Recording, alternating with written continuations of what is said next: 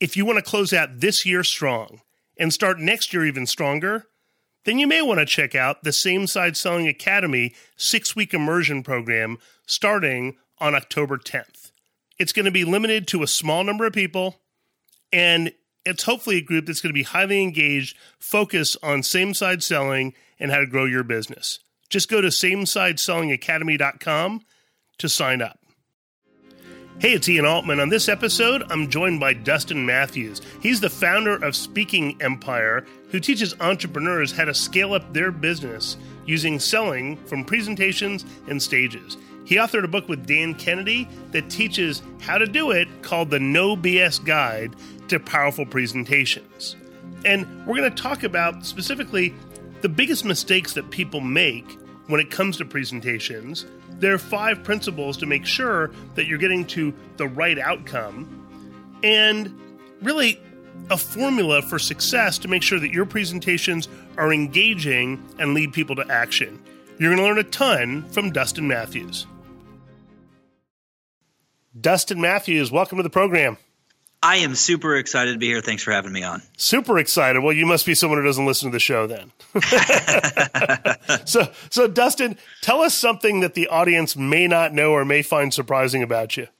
Well, I was actually born in Japan, and the interesting fact is that I could still be president if they need me. And for those of you that know, don't spoil it. It is because I was born on a military base, so that's U.S. soil. So a lot of people actually don't know that about me.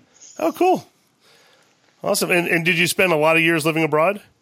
Only 2, and my grandmother is frustrated because I'm a quarter Japanese, but my grandmother's frustrated. She's 100% Japanese. I actually went over to Costa Rica and actually Colombia. I studied some Spanish, so I know more Spanish than I know Japanese, and so grandma's not thrilled about that. Yeah, I don't blame her. I mean, by the way, she's my guest next week. Uh-oh, I'm in trouble now. We're talking about her disappointments in life, and there's a whole feature on it.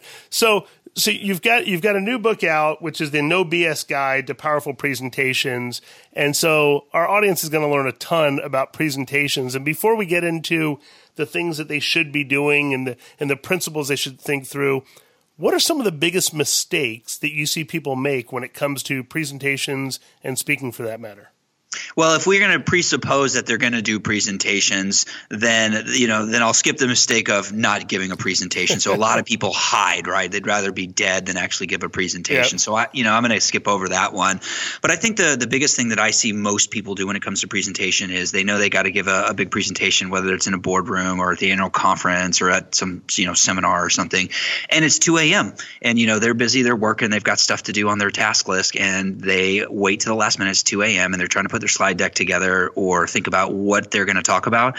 And that stress, creeps up and it manifests in the back of your shoulder, right, as that pinch. Right? We've all had it if we sat at the computer desk for too long. And so I think the biggest mistake is people put this ungodly pressure on themselves to pull something off, which means you've got all this stress, you're not in the right state. And then also, too, you can't go do your research. So, the thing that sells in a boardroom or, in a public forum are statistics and stories. And so waiting to the last minute, you really I just got to get something out there, and you don't think about the stories and you don't have the right facts to make the case. And so that's the biggest mistake I see people making. So one is that idea of, they don't present at all, but assuming they actually present, they wait till the last minute. And then because they wait till the last minute, they don't have the stories that are going to engage people. They don't have the stats to support the stories, which may not be a big deal because they don't have a story anyhow. And then what do their presentations end up looking like at that point? Oh, they're very topical, and they're not persuasive. And so, most of the folks that I work with, we are trying to get some sort of end result at the end of it. We have an agenda, right? And so that could be buy something if we're selling. It could be persuade somebody to take our idea. And so usually the story is just very high level. There's no statistics to back them up. They're not developed very far. And then also, too, the presenter is nervous generally because they know it. And then, they feel that the audience knows it too. And so it's not as powerful and effective as it can be. And oftentimes they'll get torn to shreds if there is a Q&A sort of format because they just simply aren't prepared. Yeah, it's funny. I often will talk to people and say, look, one of the keys, and as someone who speaks 60 to 75 times a year at events all around the world, I'll tell people, look, the key is rehearsal and preparation, and people will say to me, yeah, but you know what, if I'm too rehearsed, then I'm going to look stiff. And I always laugh and I say, it's actually the opposite. So if you're marginally rehearsed and marginally prepared, then you're going to be really stiff because you're worried about what you're going to forget and what you're going to miss. If you know your information forwards and backwards, and when I say that, I mean literally, we will during rehearsal say, okay, tell the end of this story and then go backwards from it. And like you're mixing people up, because if you can do all that, you have such a command over your content that you can speak in a way that seems extemporaneous, but it's really all really well planned out and organized. And you have a message that your audience says, well, that made total sense, instead of some harebrained idea that they're like, yeah, that was kind of half-baked, because it was. Right. So how often do you see that where people stand up there and they just seem really stiff and rigid? Yeah, I mean, I see it all the time. And the thing I want to dovetail into this is this idea of choreography. And so if you go see Blue Man Group, right, or you go see an opera, or you go see a play, right, those folks aren't winging it. They're choreographing, they are practicing. The lighting technician, not even just the performer, but the staff practice, and they practice, and they do it over and over, and they put so many hours into it to make it an amazing experience. Think of your favorite musician. Like, you got to think, wow, that guy or that gal has played that song 1,373 times. But the real art and the real craft is to master it and own it so that you can have fun with it, and the audience feels like it's coming off authentic and it's like your first time. And so you're absolutely right, Ian, about it's not about being a robot up there. It's about just knowing your context so you can add the nuance, so you feel comfortable, so you can project confidence. And so that comes from rehearsal. That comes from understanding what you're going to be talking about, so you can work on some of the other stuff. Yeah, I remember as a college student, I was a huge fan of the magician David Copperfield. I did a lot of magic and close-up magic when I was like in high school and college, did kids' magic shows. And so I was a huge fan of David Copperfield. And I remember during a 2-week period, I saw him at 4 different venues that were all within driving distance of college. And the first venue I saw him at, I was like, man, that was just amazing. And the way he had that like off-the-cuff, impromptu interaction with that audience member, that was so cool. And the second time I saw him, I'm like, wow, what an amazing coincidence. He had the same off-the-cuff interaction with an audience member this time he did last time. And I wasn't that smart. So by the 4th time, I'm like, hey, wait a minute. That wasn't random at all. But that's exactly right. It's the notion of it's funny. One of the things that I've studied with Michael Port's team at Heroic Public Speaking, and one of the things that Michael talks about is even in Q&A, look, there are certain questions you're going to be asked, and you can have bits or pieces or parts that exactly how you're going to answer it and how it's going to go. And it's not like, I have to rely on a script, but it's more, if you've crafted it in a way that conveys your message really well, then why would you not give it that way? Like, if you're trying to impact the audience the best possible way, let's give it to them in the way that we know is effective, rather than let me wing it and come up with something else. Yeah, that's absolutely right. And I think that plays into another part of challenge out there. And so this of rehearsal, meaning that most folks, most execs or most salespeople, they don't really have a forum to practice. So you think about Chris Rock or your favorite comedian, they go to the dive bar, sometimes under a pen name, and they're practicing material before they go on to their international HBO special, seen by millions of people.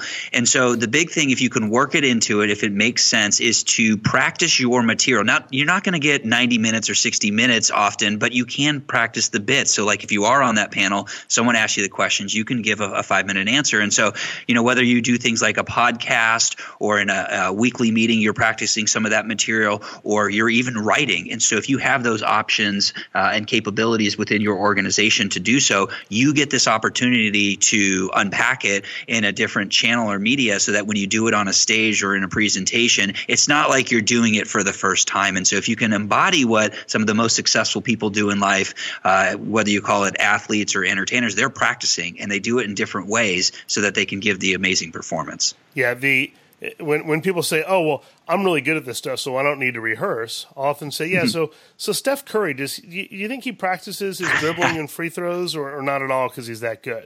Or do you think he practices more than everyone else?" So it's the same sort of thing. So we've talked about kind of the mistakes that people make. So now let's give people an opportunity that what should they be doing? Let's help people now pivot this. I mean, I often joke that the reason why in PowerPoint there are templates that have text and bullets is so that the audience can shoot themselves, because there's just no place for bullets on a slide, in my opinion. But what are some of the things that people can do to make their presentations more effective and to get better results from those presentations? Well, the first thing is this. It's funny you say PowerPoint. I love that line with the bullets and the text there. But the big thing with PowerPoint, you open it or Keynote, whatever you use, you generally start at that first slide. I know when I first started creating presentations, that's where I started. And so what I would say the biggest thing is that you start with the end in mind. What do you want the audience to do? What do you want the people in front of you to act on? And it's my belief that every presentation should call somebody into action. It should call them to do something. And so when you start backwards with, well, where do I want the audience to go? What do I want them to do? Then you reverse engineer your whole presentation. It makes it easier to determine, well, should I include this or not include it, because you can ask yourself, well, does this further the sale? Does this further what I'm trying to do here or trying to get the audience to do?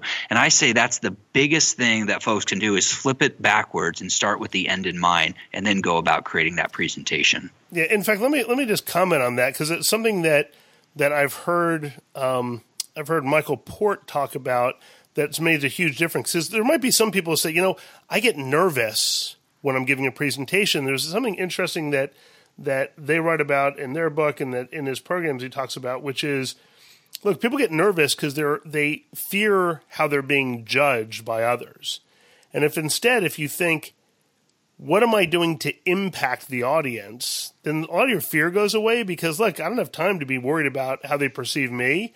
I'm trying to make sure I make a difference for them. And I imagine if you don't know what the end is that you're trying to accomplish, if you don't know where you're taking the audience, you might be nervous. But if you know where you're taking them and that you're going to bring them to a better place, you're probably just excited about getting there and helping them get there as well. Oh, that's good. I read this. This reminds me of an article that I read. It was in like Variety or something, and they were interviewing, I want to say somebody from the Rolling Stones and like maybe Carly Simon or another powerful female singer. And so they interviewed the female singer first, and they asked her, "Hey, do you still get stage fright when you go out and perform?" And she's like, "Yes, I have to be dragged out of the room. I hate it." And she was amazing. And so she described going onto the stage as that, right? So then they go and they interview the other member who's successful in his own right, and he says, he asked him the same question, he answers, "Oh, you mean that feeling that I get right before I'm about to go on stage and deliver the performance of my life? Then if that's what you're talking about, then yes, that's what I feel." And so it's all a frame, right? It's all a mindset. And so I know if you are nervous, sometimes to hear that, it's like, oh, that sounds nice. But really, it's about coming and being of service. And there's a saying we use here: when you're nervous, get into service. So impact the audience. Remember, it's not about you. It's about them and the value that you're supposed to give to them, or the argument that they're supposed to hear. And so, when you combine that and you take a few moments before you actually go there, collect yourself, whether you meditate or you listen to an audio or listen to powerful music, just collect yourself before you go out there, get rid of that mind chatter, and then just go be of service to that audience. Yeah, I love that idea of just being of service. One of the things when people come to me and an organizer contacts me about speaking at an event, it's amazing because I ask a question that very often they say, "Oh, no one's ever asked us that." And I always say, well, so what do you hope that the participants, the audience members, will do differently right after this session or within the first month that's the reason you want me there? And they're like, I hadn't really thought about that. And I'm thinking, well, that's everything. Like, I want to know what behavior we're looking to change and how we're going to measure it, because that's the real difference. And that Absolutely. Notion that you just shared of be of service is, I believe, what it's all about when you're presenting and speaking. If you're giving a presentation, how am I helping this client solve what they can't solve for themselves? If I'm speaking at an event, how can I help get these people, to your point, to a different outcome or to that end point that maybe they're not in today? So I love that. Now, I know that in the book, in the No BS Guide to Powerful Presentations, you give 5 core principles that really make a big difference. Can you step us through those? Yeah, absolutely. There are 5. I'll give them to you first, and then we'll unpack them a little bit. So number 1 is introduction. Number 2, story. Number 3 is your offer. And I don't mean from a sales standpoint. I'll explain it in just a second.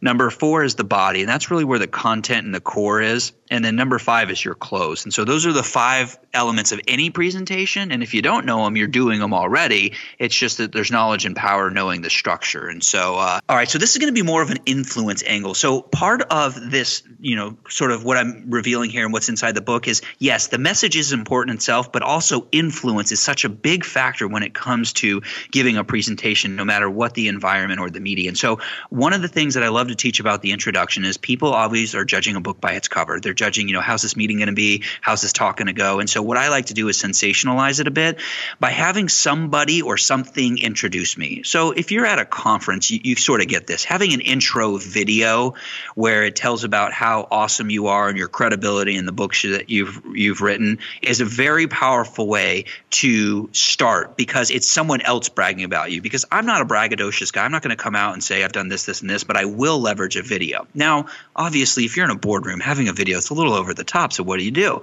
Well, if you can have a key decision maker or a key influencer or somebody there that everybody knows, if you can have them introduce you and do the handoff, this is powerful because they all have affinity for that person, or they were called to the meeting by that person. So essentially they have some sort of authority or credibility there. And so when you get introduced or when someone brings you up, they sort of lend that credibility to you when you do it. And so your intro is very important to immediately grab the attention of that audience. And intro is one of my favorite ways. That's great. And by the way, before we get into the second point, which is story, I just want to give our audience a piece of input, which is, if you're somebody who is introducing a speaker, and if the speaker has taken the time to carefully type out an introduction for you to read that's concise, don't feel like you need to embellish, modify, and at best you can say, well, would you like me to read this, or would you like me to ad lib? And most of us who are professionals will say, no, if you could read it exactly as it is, that would be great, because we put a lot of thought into exactly how we want people to introduce us.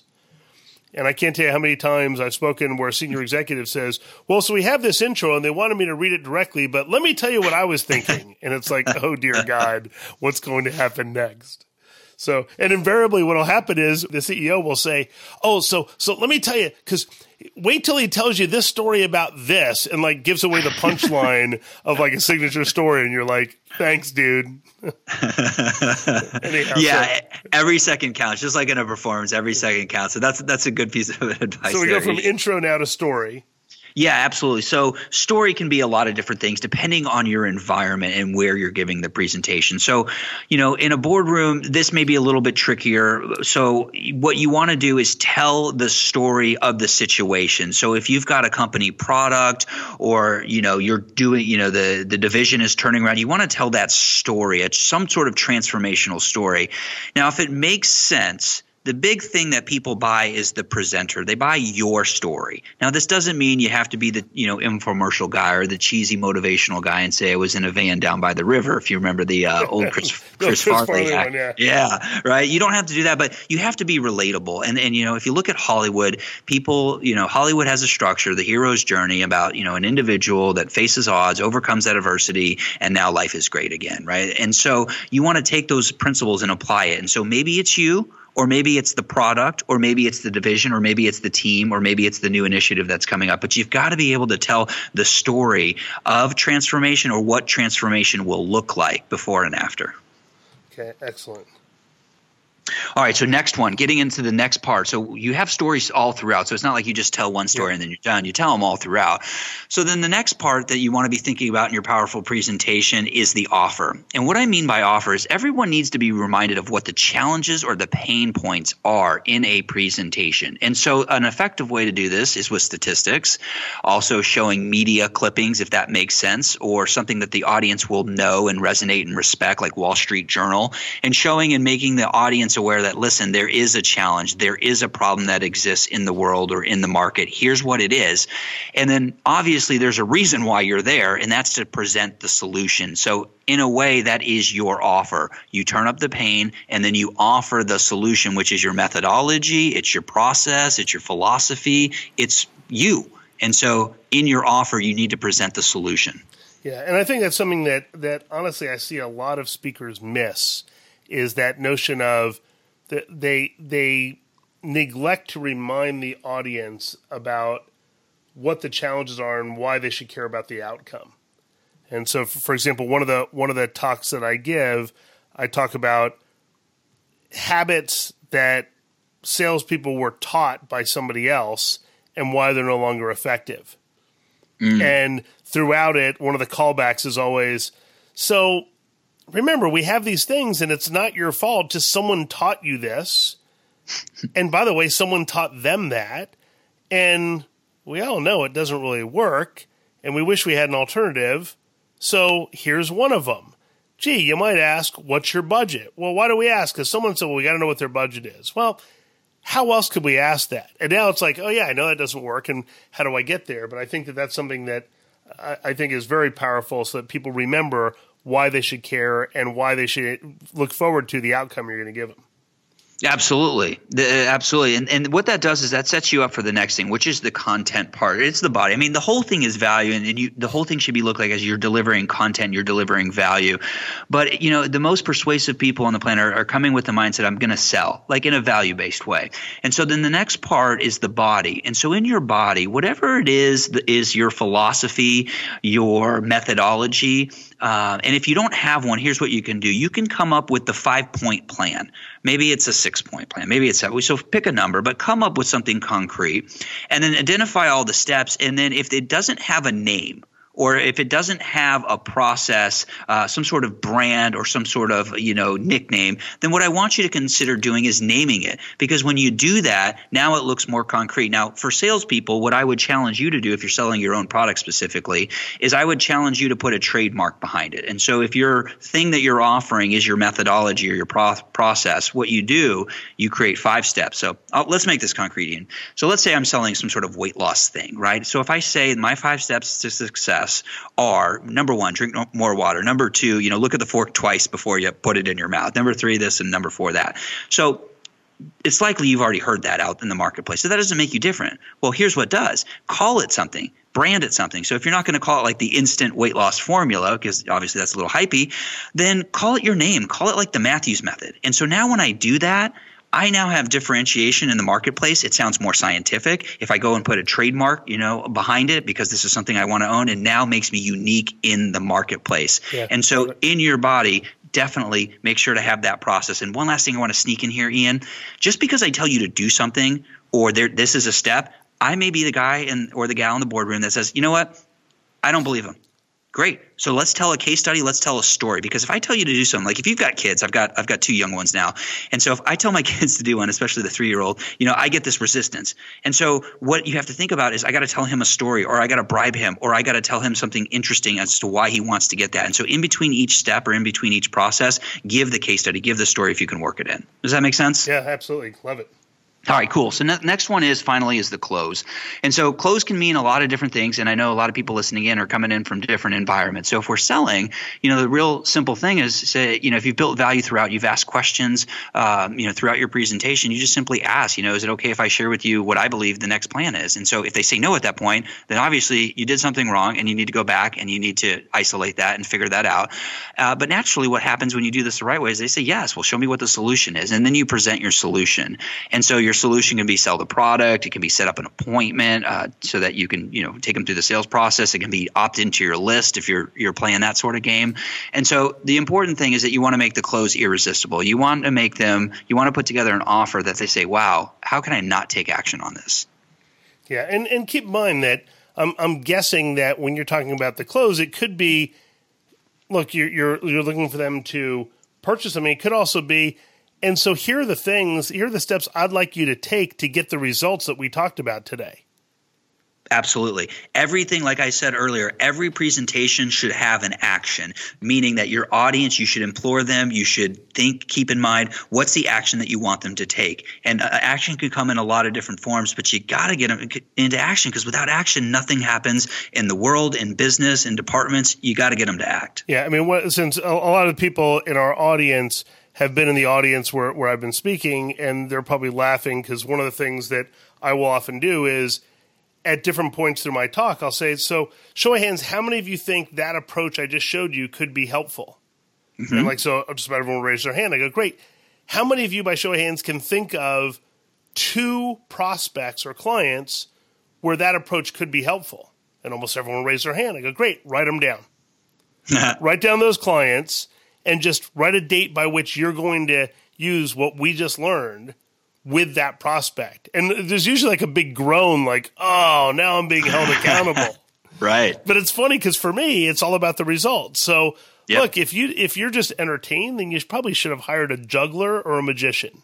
But if you want to actually take action, then, that's when you bring in people at that, with a different mindset in terms of trying to achieve those results. So we've got this whole idea of making sure that people focus on first the intro, and making sure that somebody's introducing you to establish your credibility, and then stories throughout, which is showing people that transformation, making sure that on the offer side, we understand those challenge and pain points, that we're delivering value in the body, and where appropriate, brand it, so we have more credibility, and then the close, where we're making it so irresistible that people say, man, how can I not follow his advice?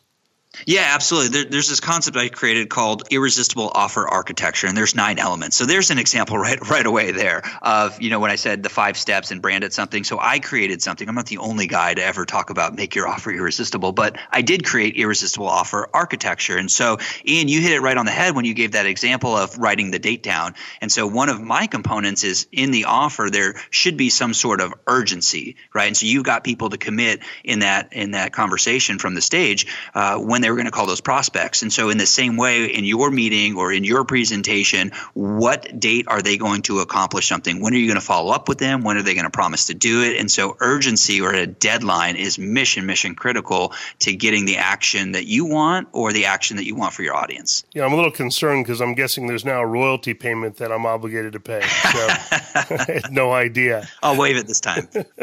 So aside from people rushing out and getting the No BS Guide to Powerful Presentations, and I know you also, in addition to people getting on Amazon, that if people want to get bulk orders, because this is the kind of book that probably anyone in your organization who's giving any sort of presentation should have, what's the best way for people to get that and to learn more about what it is that you're doing and how they reach you online?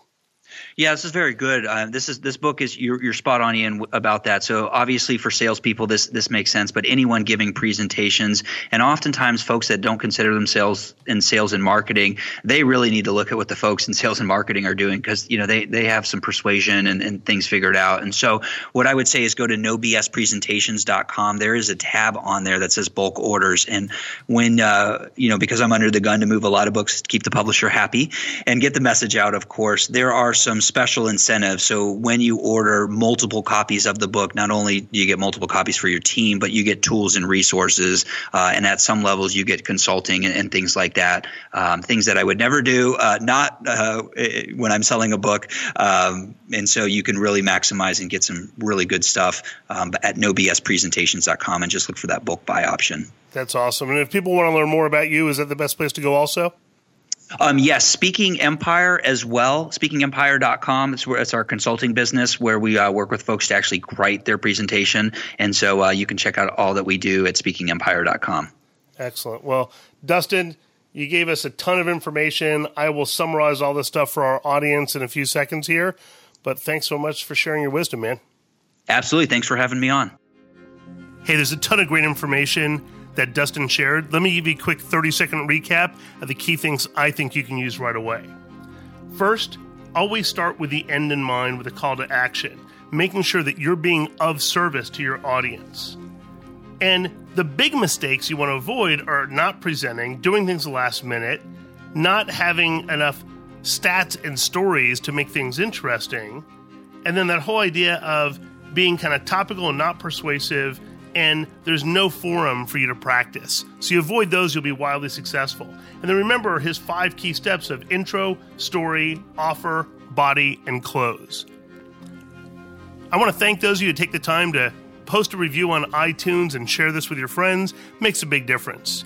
And remember, this show gets its direction from you, the listener. If there's a topic you think I should have on the show or a guest, just fire me a note at ian@ianaltman.com.